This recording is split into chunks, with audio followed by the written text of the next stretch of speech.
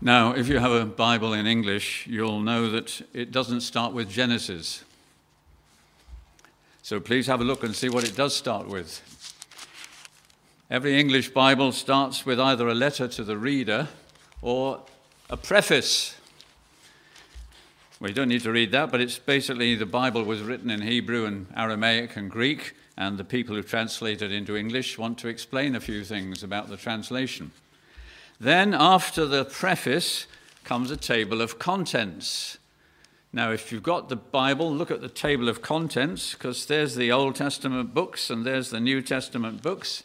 And if you start at the end of the Old Testament, Malachi, and work backwards, Zechariah, Haggai, Zephaniah, Habakkuk, Nahum, Micah, you'll see where the page number is. That's why I'm asking you to do this. Please open the book of Micah. Otherwise, people just sit there flustered and can't find it. I was preaching once and couldn't find the book of Ruth. Anyway, Micah, we're going to chapter 5, verse 2. It was a great time when Micah was alive. He began preaching in 734 BC, and he preached for 33 years. We've only got 6 pages of his preaching. And just 22 miles up the road in Jerusalem, Isaiah was preaching. He was preaching before Micah started, and he was preaching when Micah finished. And 50 miles up the road in the northern kingdom of Judah, Hosea was preaching. He was preaching before Micah began to preach, and then he stopped preaching because God took away that northern kingdom of Israel and took it into captivity. But there were 3 great preachers in that little land of Palestine all at the same time and all saying similar things. They were saying that the great reality of the universe is God. You men and women are sinning. Judgment is coming. But there is pardon, for the worst sin because God is sending a Savior. Micah chapter 5, verse 2. But you, Bethlehem, Ephrathah, though you are little among the thousands of Judah, yet out of you shall come forth to me the one to be ruler in Israel, whose goings forth, or in Hebrew, whose goings out, have been from of old, from everlasting, or in Hebrew, from days of eternity. It's an extraordinary verse there, 730-something years before Christ. Extraordinary verse, and we're going to look at it. We're going to find out who it's about. So the first point will be who, and then we'll work from there. So let's start. Micah chapter 5, verse 2. I'm going to read it once more because not everyone has a Bible.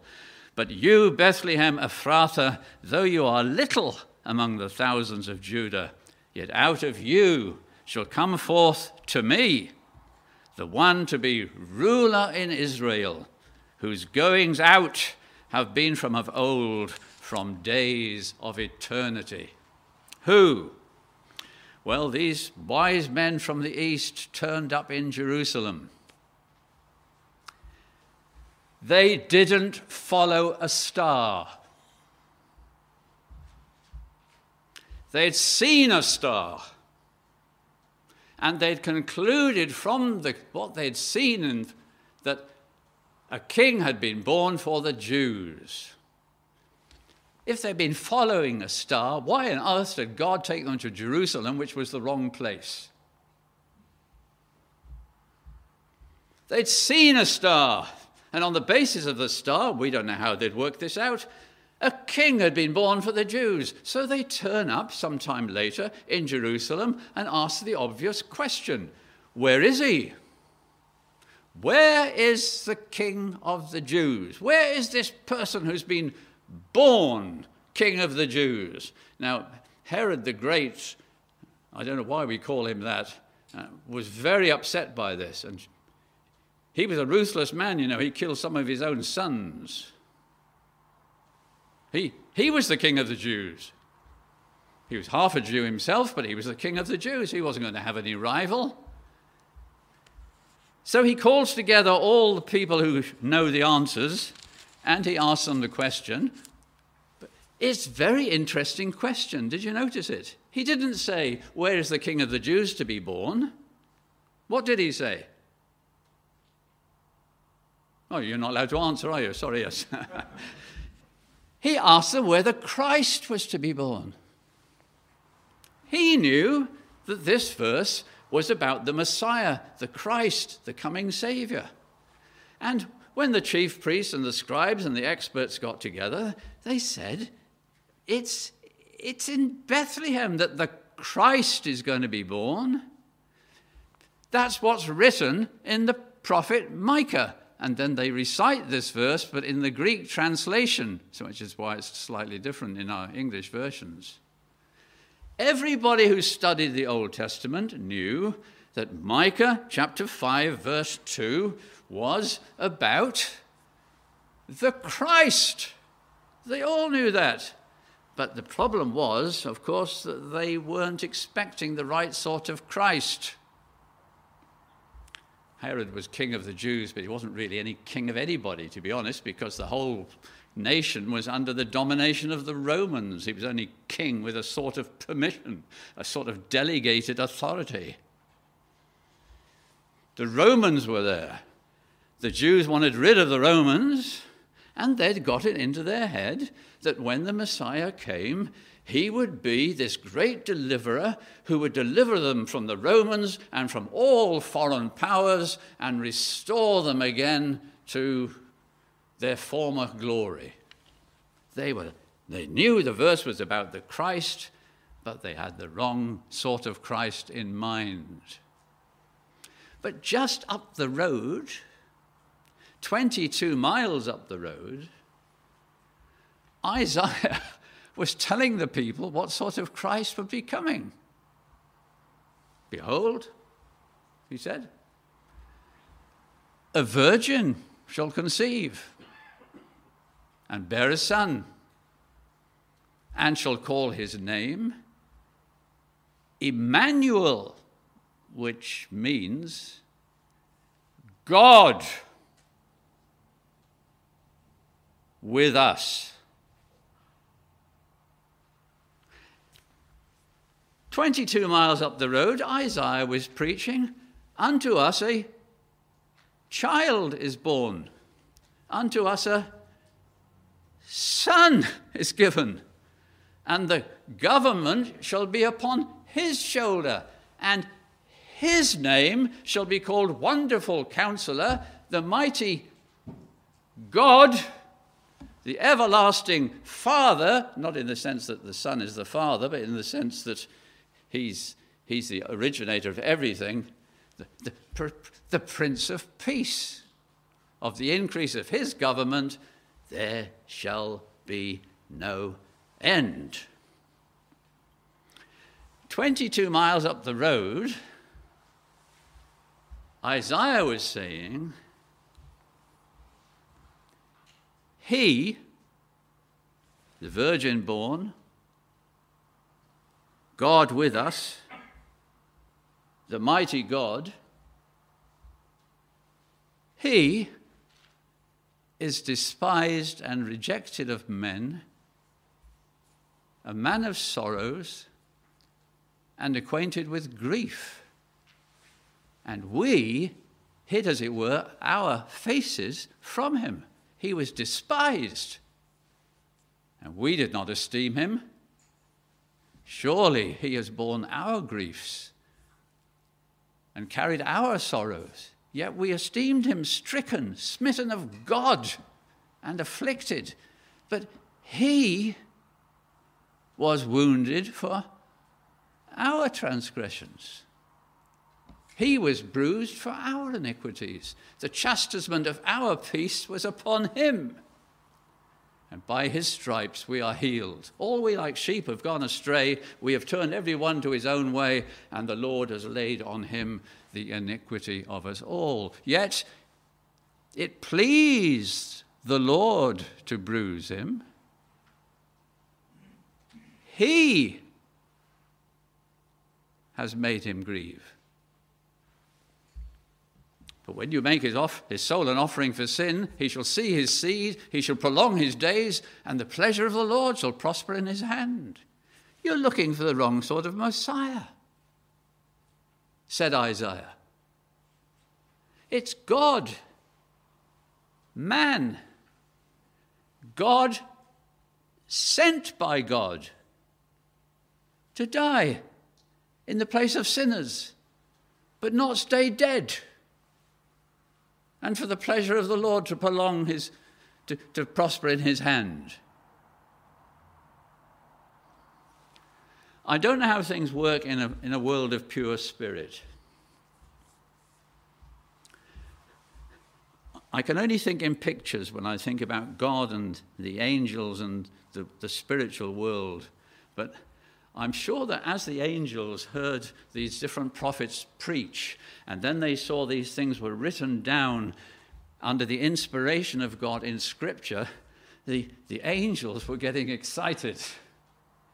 How is it going to happen? How is God, sent by God, going to become man and die and redeem and yet live? How will it all start? I think Gabriel probably knew a little bit more than the others, because he was sent to Nazareth and told a young engaged girl there that she was going to bear a son, and that Holy One who shall be born of you shall be called the Son of God. And then when the girl said, how can this be, because I don't have any intimacy with any man, Gabriel had said, the Holy Ghost, the Holy Spirit shall come upon you, and the power of the highest shall overshadow you, and therefore that one who shall be born of you, well, you know the rest of the story. Gabriel, I think perhaps a little bit, maybe all of them knew, but Gabriel certainly knew before the event what was going to happen.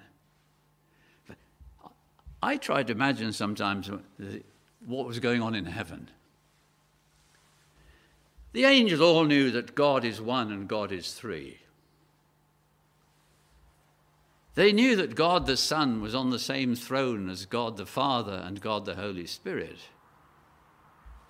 They'd only ever seen God the Son on the throne. And by the way, he never left it. They'd only ever seen God the Son with a crown.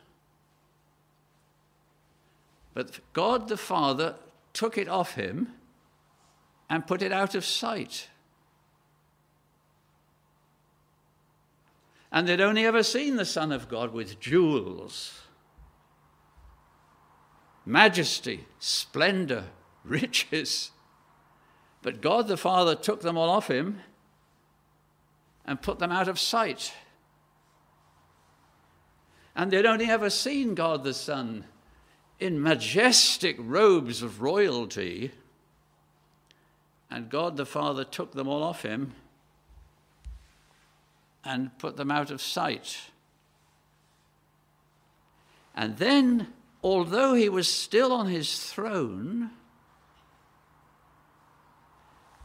God the Son went through the gates of heaven to earth. I'm sure the angels were thrilled with this, but couldn't work it out. It seems to me, if I'm being too imaginative, just interrupt me, will you? Or don't, actually. But it seems to me that A great crowd of angels went along to see what was going to happen. And as they went along, the Son of God got smaller and smaller and smaller until he was the size of a sperm. And he was implanted in the womb of the Virgin Mary. And remaining fully God on his throne, he became what he had never been before, which was a Hebrew boy.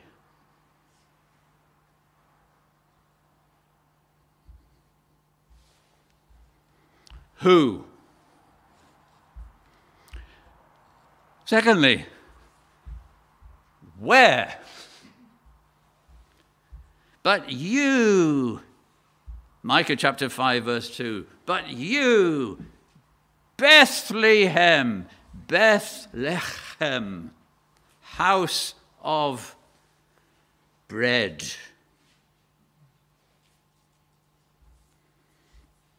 That was a fitting place for the Savior to come to, wasn't it? Every Israelite knew that they could never have got from Egypt to the promised land without bread coming from heaven 6 days a week.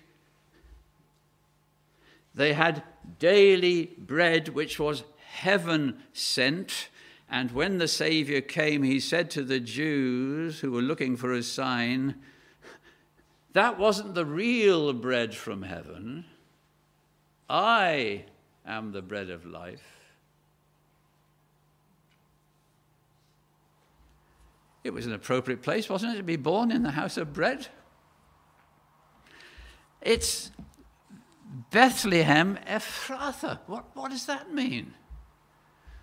Well, if you've been on holiday in Wales, you won't have any trouble with that one, will you?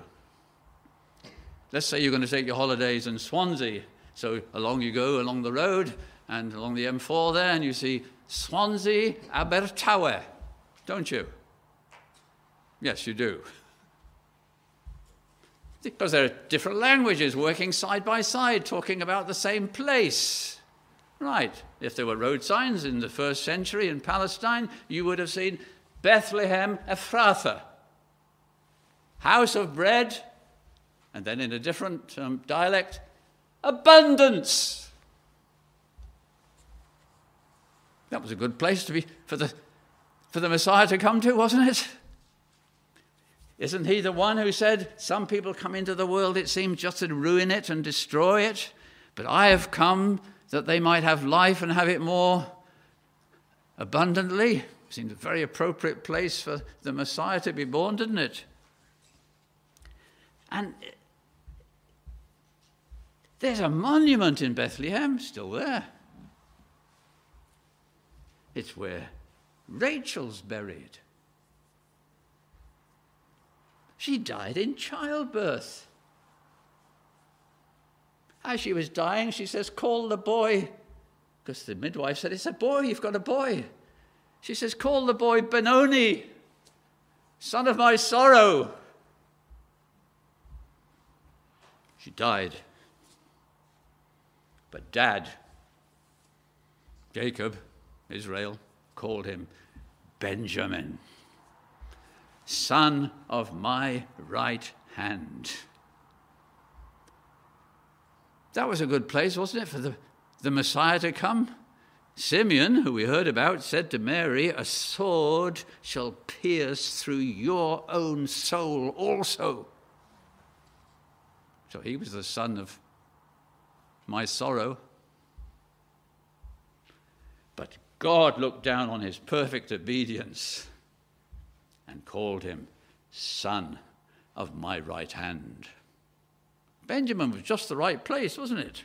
It's where Ruth came with Naomi.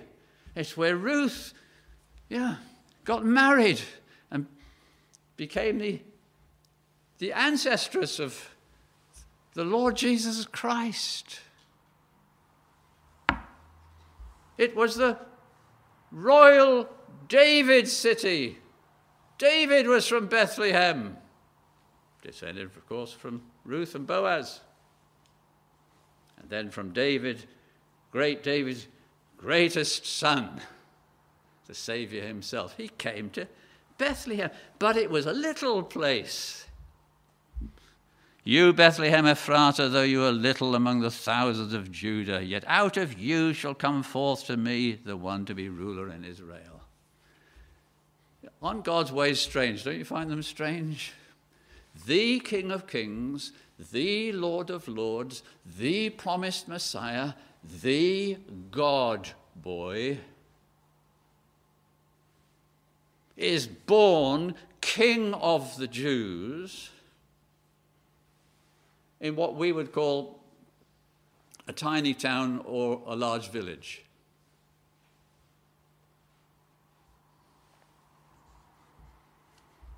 God's interested in people and places that the world will never be interested in.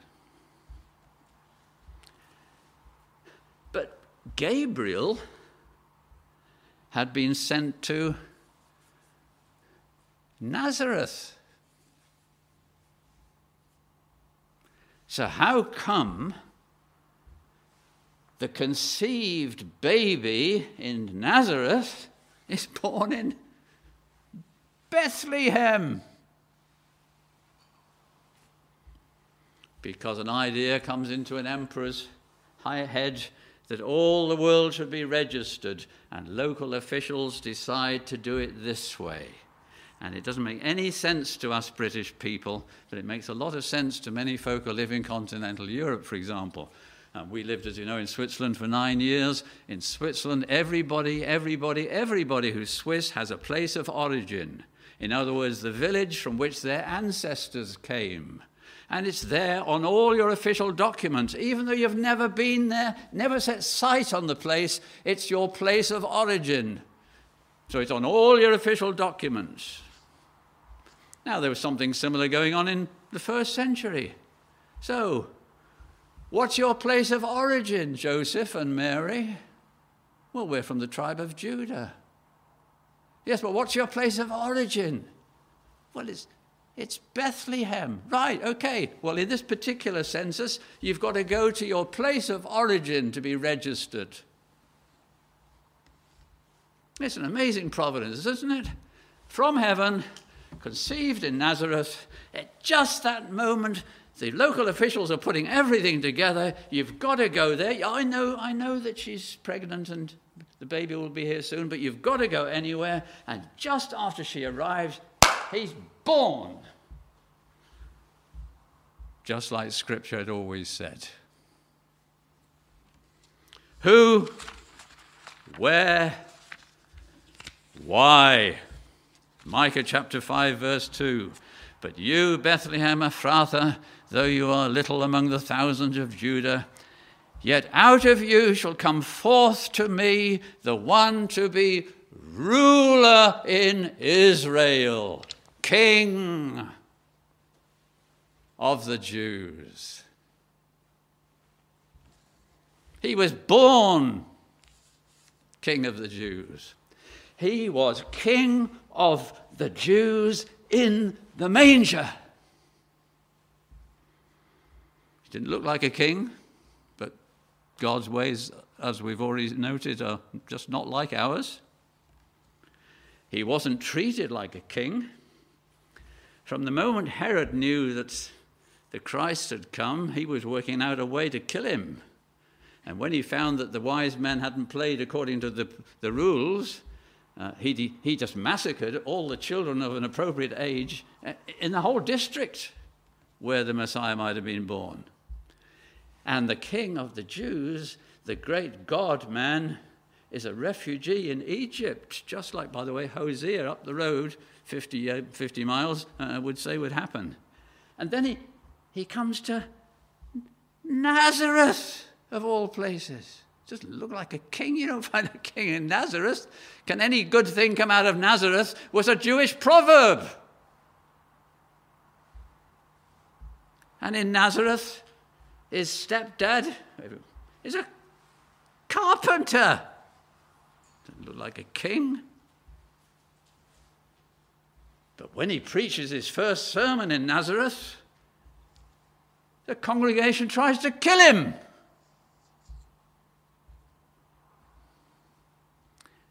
And then there's growing opposition, mostly from the Jewish authorities. And at last, on a whole series of trumped-up charges, he's arrested, he's tried, and he's crucified. But even when he's risen from the dead, there's trumped-up tales which try to refute it. There is nobody who looks less like a king, and certainly less like the King of the Jews. So how on earth is this prophecy fulfilled?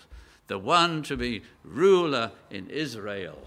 And Jews, Orthodox, liberal, and Reformed Jews to this day will still never call their boy Jesus. Well, says the Bible, there's Israel and there's Israel. The scripture says they are not all members of Israel who are descended from Israel. Romans chapter 9, verse 6. The Bible says he is not a Jew who is one outwardly, but he is a Jew who is one inwardly. Romans 2, 28 to 29. The Bible says of Christians, we are the circumcision, in other words, we are the Jews, who worship in the Spirit of God, who rejoice in Christ Jesus, and have no confidence in the flesh. Philippians 3:3. I've told you this before, possibly, and if I have, then you just have to forgive the poor memory of an aging man. But when in the Evangelical Movement of Wales annual conference, which is held in Aberystwyth, for years and years, the Orthodox Jews held their conference in the same week. And one year in Aberystwyth, I met a crowd of Jewish boys in the street and got talking to them. Have I told you this before? Well, good. Anyway, some of you can't remember it. That's fine. And we got talking. I said, you're Jewish boys? They said, yes. Are you a Jew? I said, well, not in the sense you mean it. I said, I'm going to find out whether you really are Jewish boys. I'm going to ask you a few questions. Let's find out the 10 Commandments. What's the fourth commandment? What's the sixth one? What's the seventh one? What's the ninth? And they got it all right. And then I asked them a few simple questions like, who was the father of who, and who was the son for who, and who lived there, and who lived there? And they got them all right. I said, you're doing well, lads, but now I've got a question which is a little bit harder. Was Abraham a Jew? They said, yes. I said, now then, was he born a Jew? They said, no. I said, did he die a Jew? They said, yes. So he wasn't born a Jew, but he died a Jew. So at what point did he become a Jew? At that point, the three older boys chased all the younger boys away. And then the oldest boy chased the two others away. And he said, you're a very nice man, he said, but we're not allowed to talk to you anymore. Why not? Because if they had answered that question, they would have understood that Abraham became a Jew at the moment when he believed God, and it was accounted to him for righteousness. And circumcision became the symbol of justification by faith in Christ. And the true child of Abraham is not the one with the blood in their arteries.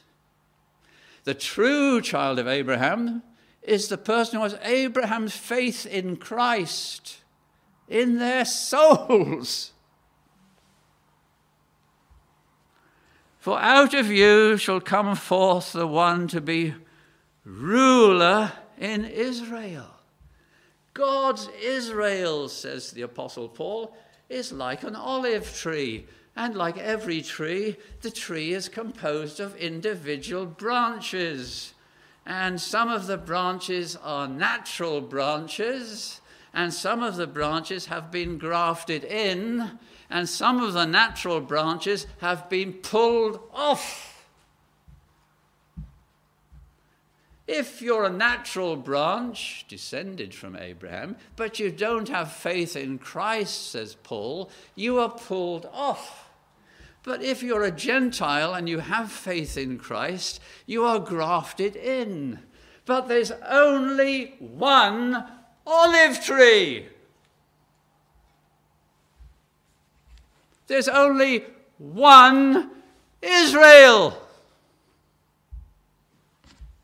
And it's composed of individual believers in Christ.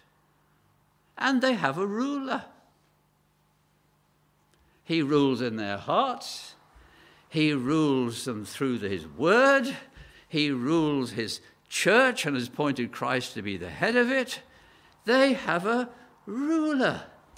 Their identity is that they are all justified by faith in Christ. Their privileges are that they are all adopted children of God and are indwelt by the Spirit and have peace of conscience and joy in the Holy Ghost and increase in grace and perseverance to the end and union with Christ in their death and acquittal at the judgment seat and the full enjoying of God to all eternity. They are Israel. And to their king, every knee shall eventually bow, and every tongue shall eventually confess that Jesus Christ is Lord, to the glory of God the Father. That's who, and that's where, and that's why. Finally, how?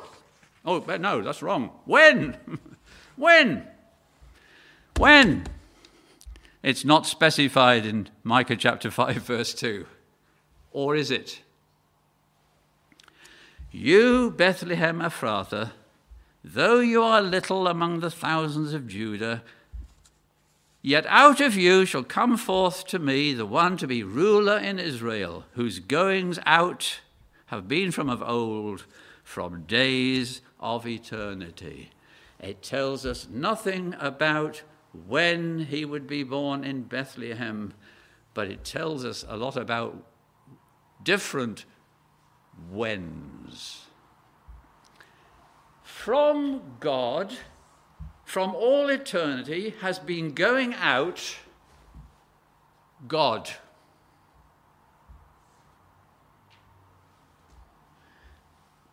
The eternal Son of God, who has life in himself, owes everything he is to God the Father. We're back to these antinomies, these things which are contradictions, but both of which are true. So streaming from God, from all eternity, even at this moment, is the Son of God. He's begotten today, he was begotten yesterday, and he's still being begotten tomorrow. And God, within God, made a covenant. And God, the Father, covenanted with God, the Son, the one who's constantly going out from him, that God, the Father, would give to God, the Son, the people for whom the Son would live and die and rise again and would have faith in him. He's been going out from all eternity. He's been going out in the eternal covenant. He came out in creation. Without him was not anything made that was made. He walked in Eden. No one has seen God at any time. But they have. No one has ever seen the essence of God, but plenty of people have seen God without seeing the essence of God. They've seen one who is actually God and who is the express image of his person. Abraham saw him. He had a problem. And God, with two angels, God the Son, visited him. And the problem was sorted. Do you remember it? Genesis 18. Jacob, about to be murdered by his brother, had a problem. But someone wrestled with him. And the person who wrestled with him said, "You've wrestled with God." And Jacob said the next morning, "I've seen God." And he named the place Face of God. Who was it? Who was this man with whom he wrestled who was God? And Joshua saw God because the commander of the Lord's armies came to Joshua because Joshua had a problem. It was Jericho. But the commander of the Lord's armies came and took charge of the army and gave the instructions which led to the victory. But he saw someone, and someone said to him, "By the way, when you're talking to me, take your shoes off your feet, for the place where you're standing is holy ground." That's Joshua 5. And Nebuchadnezzar saw God, didn't he? Shadrach, Meshach, and Abednego. Didn't I throw 3 into the furnace?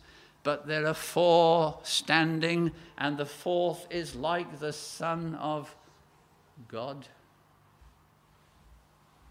But there's a difference between a theophany, which is the appearance of God as a man, and the incarnation, which is the actual becoming a man by the Son of God. But each time he appeared, it was to meet a need. And when he came, it was to meet a need. You shall call his name Jesus, for he shall save his people from their sins. So then, let's conclude. Are you going to trust him or not? Do you trust him? Can he be trusted? You know who he is. You know where he came. You know why he came. We know when he came. He came. He lived. He died.